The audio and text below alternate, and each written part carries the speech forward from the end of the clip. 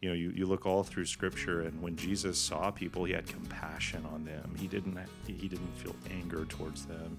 But that is what we have to learn and do the work, like you're talking about, to see our kids the way Jesus sees our kids. Hi, I'm Courtney. And I'm John. And this is On the Doorframes. Okay, so a friend was talking to me the other day and we were discussing anger in parenting. Mm-hmm.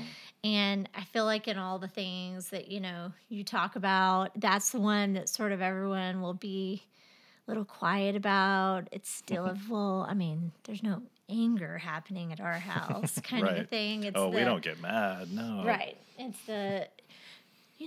there's that whole kind of thing around parenting that if you're parenting well, all the voices will be calm and loving all the time, and it will just be very sweet and cooperative, and it's just not humans. It's not how it works.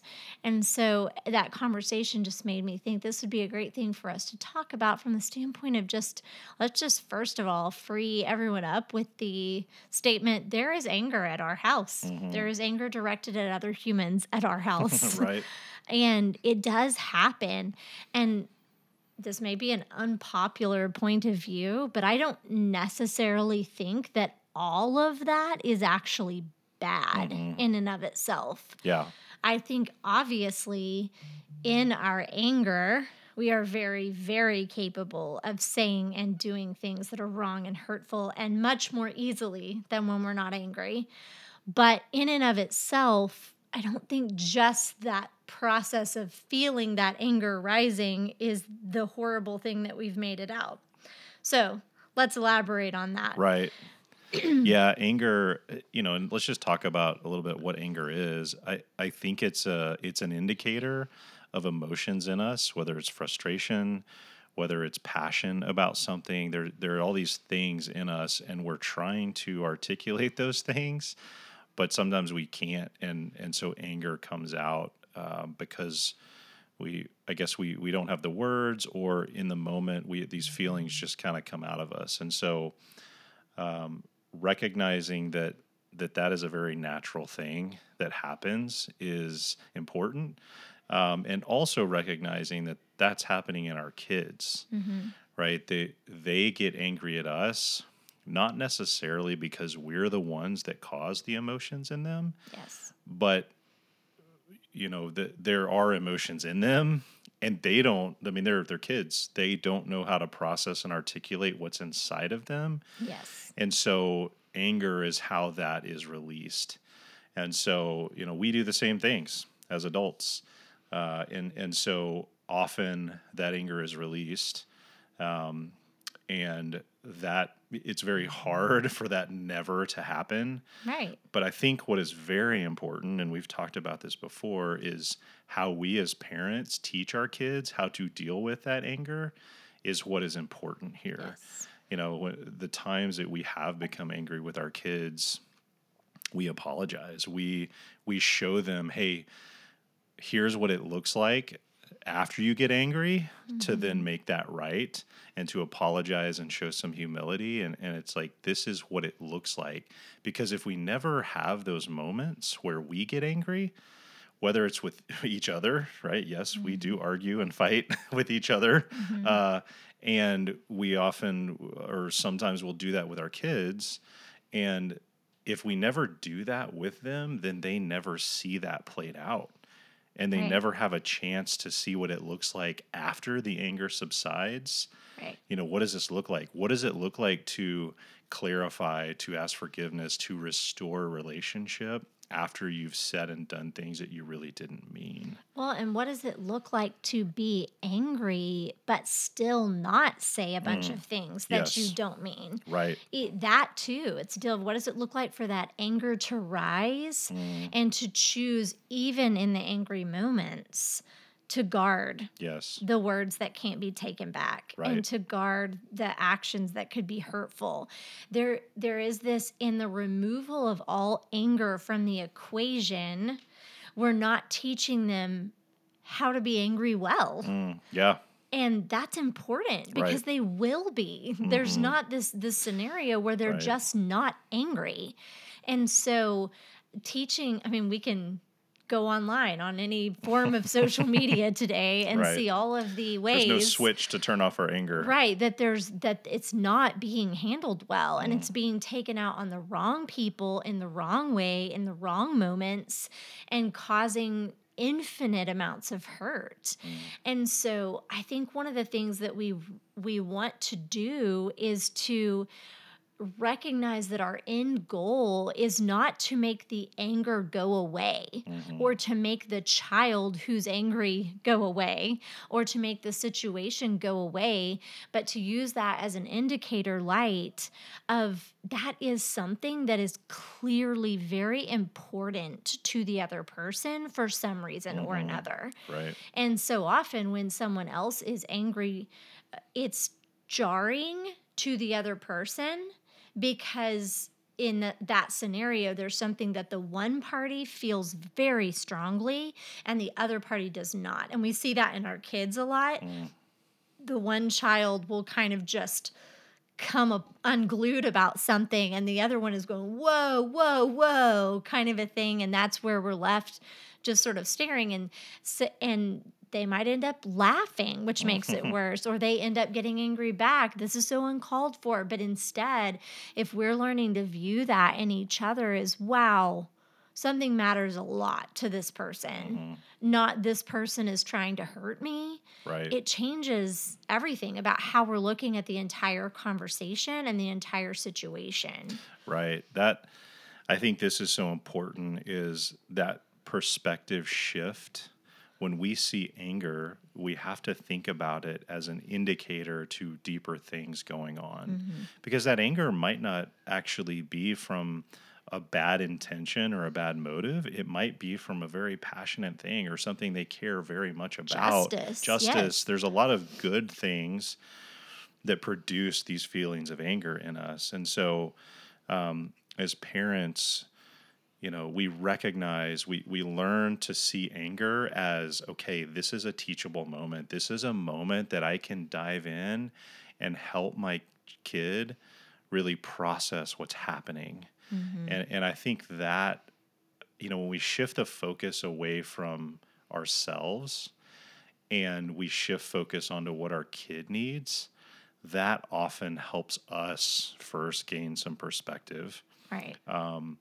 And then, we can then dive in. It gives us the clarity and kind of the like, okay, let me realize this isn't like a life or death situation here. Not everything is at stake in this moment. Right. I need to ground myself in truth, right? And then I need to dive into why is my kid angry and start asking questions to help them process what's there in a healthy way. And some of that's taking away a little bit of that like parenting ego that has almost been applauded over a period of time. Like you don't lose your parent card because a child gets angry at you and you don't, lash back and put them in their place, all of those kinds of things. There's a lot of that kind of mindset and bravado around parenting that's just wrong and doesn't lead to healthy interactions.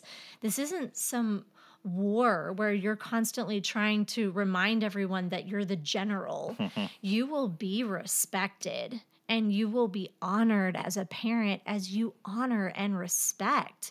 And yes, there is authority there. And yes, you are clearly the one that is the one in authority and making decisions, but you're doing it out of love and wisdom, and they're going to honor that as they see you making those choices.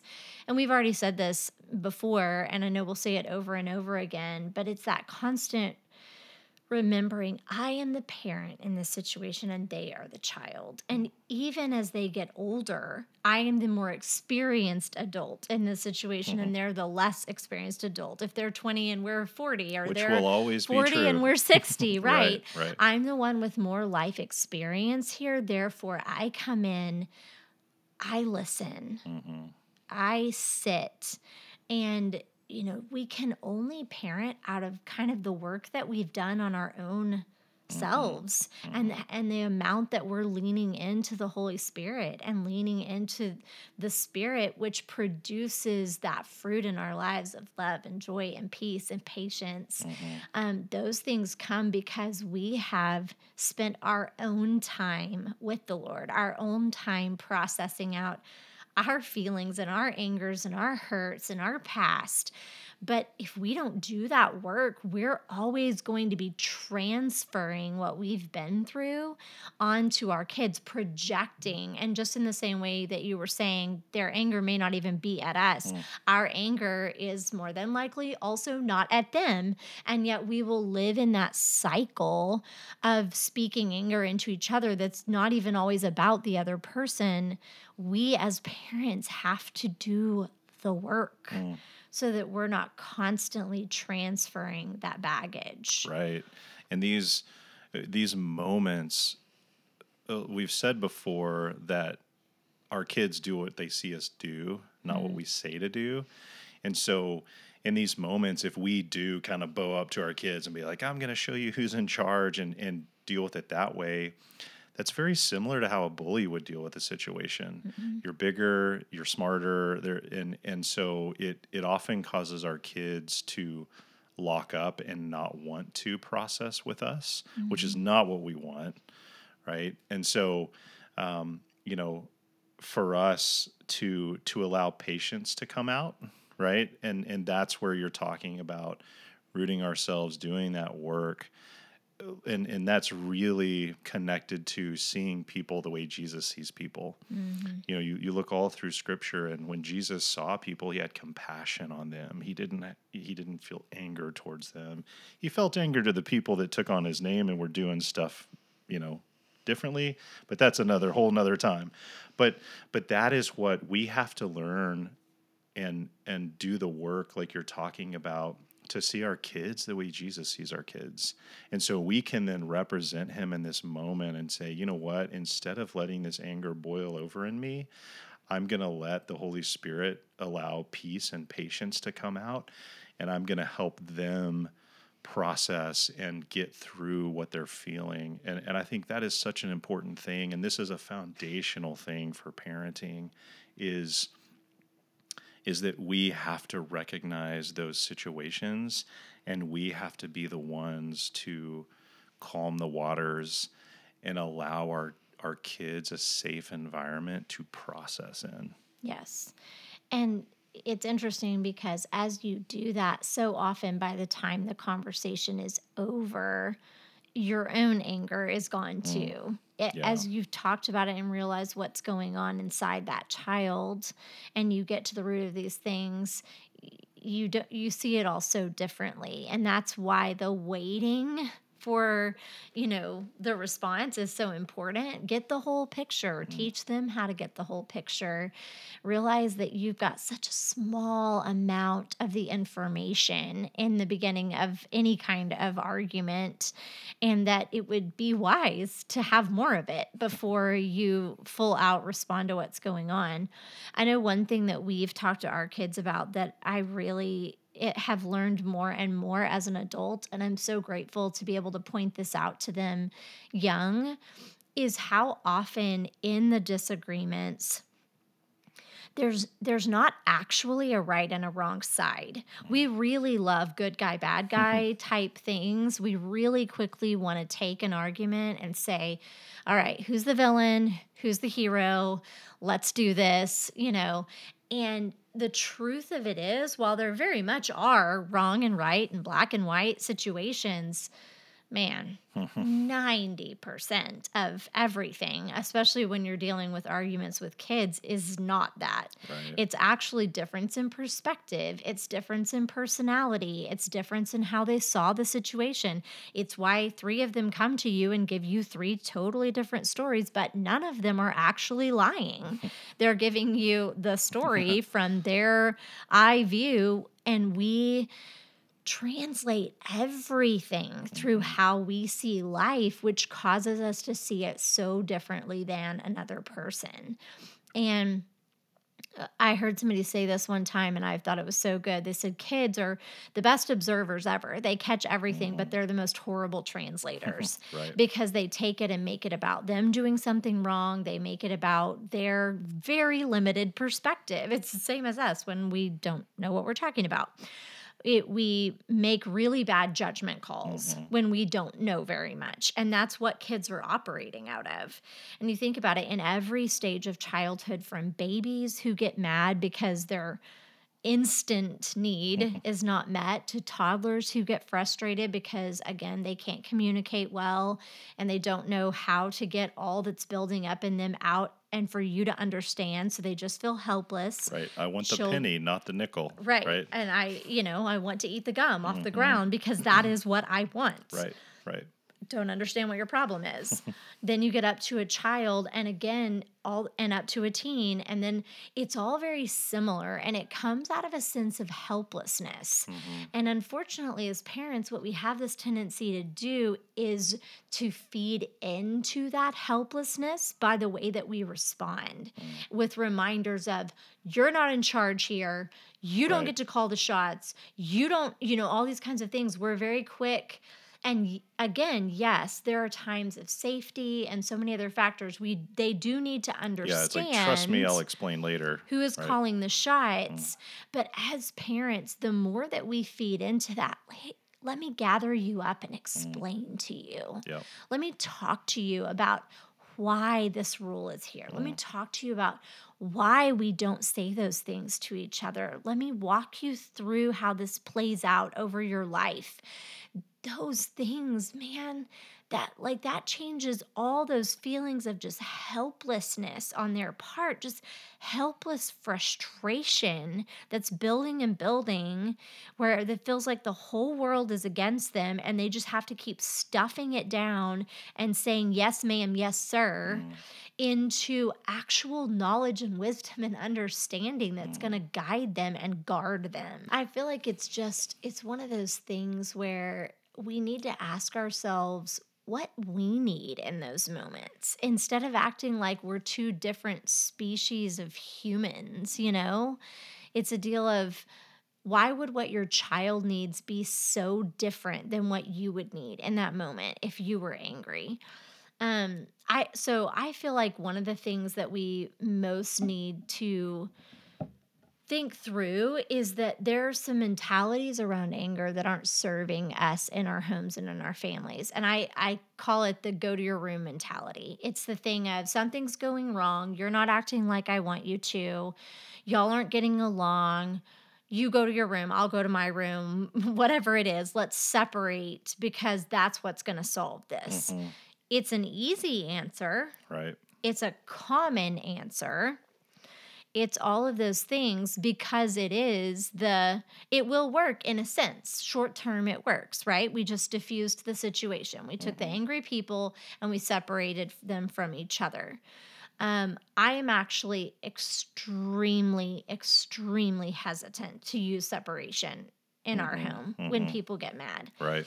because I feel like it sends a few really, really dangerous messages. The first is the feeling that our unwanted emotions um, is going to lead to isolating instead of processing those things in communities. If I feel things that I don't want to feel and that others don't want me to feel, now there's going to be separation, right? That's how you deal with that. You Right. deal with your hurt and your questions and all of that by isolating. Mm. Is that something that we want Yeah. to teach our children? Not a great idea. It's not, Well. because when they go to their isolated place with their lack of understanding that led them to that Hmm. anger in the first place, what are they going to do in that Yeah. isolated They place? go to bad places in their mind, and we're Sit not there to help guide them in those thoughts. Exactly. Sit Right. in a lack of wisdom. Turn on music that feeds those Hmm. feelings in them of depression and hurt. Yep. Sit and process in a bitter and angry way. Talk to a friend who has no more insight or wisdom than they do, Mm. and just endless amounts of things that Right. that can go to. Right. And What's really easy is the child often is the one that initiates the I'm going to leave the situation Mm-hmm. because I don't want to do the work to deal with this right now. Of course. And I mean, we have both, this happened just last week where something happened. It was siblings fighting and it started breaking down. Everybody was angry. I stepped in and everybody tried to leave. Well, the one in particular who was really frustrated was like, I don't want to deal with this right now, and tried to leave. And I stopped him. I was like, hey, we're going to go in the other room and we're going to talk through this Mm-hmm. because he was, and we know he goes to bad places in his thoughts. He interprets things Mm-hmm. incorrectly, and then he takes that and it all kind of turns into shame. It turns into him, thinking he's worthless, and all of those thoughts that we all feel in those Mm-hmm. moments where it wasn't about that at all. No. And it's so cool. And I had things to do, and this was a 30 or 45-minute conversation to listen and help unwind his emotions and help tell him, hey, you know, you're feeling these things, but they're not true, right? Mm-hmm. Your siblings have said these things even, but they're not true. And so every time we choose to do that and we put the work in, those conversations end beautifully with our kids. And it Every ends with time. every time. Like I have never left one of those conversations after, and sometimes they go for an hour, hour and a half, 2 hours. They can get long, Yeah. but man, the richness of that, and we always walk away from those situations Restored. restored. It's mentally taxing, and we walk away tired, but it's that good tired because Yeah. man, there was so much progress made, and our kid walked away with feelings of hope and not just feelings of hopelessness. Which leads in perfectly to the second thing. Thanks for spending time and connecting with us today. For more info and resources, visit us at onthedoorframes.com.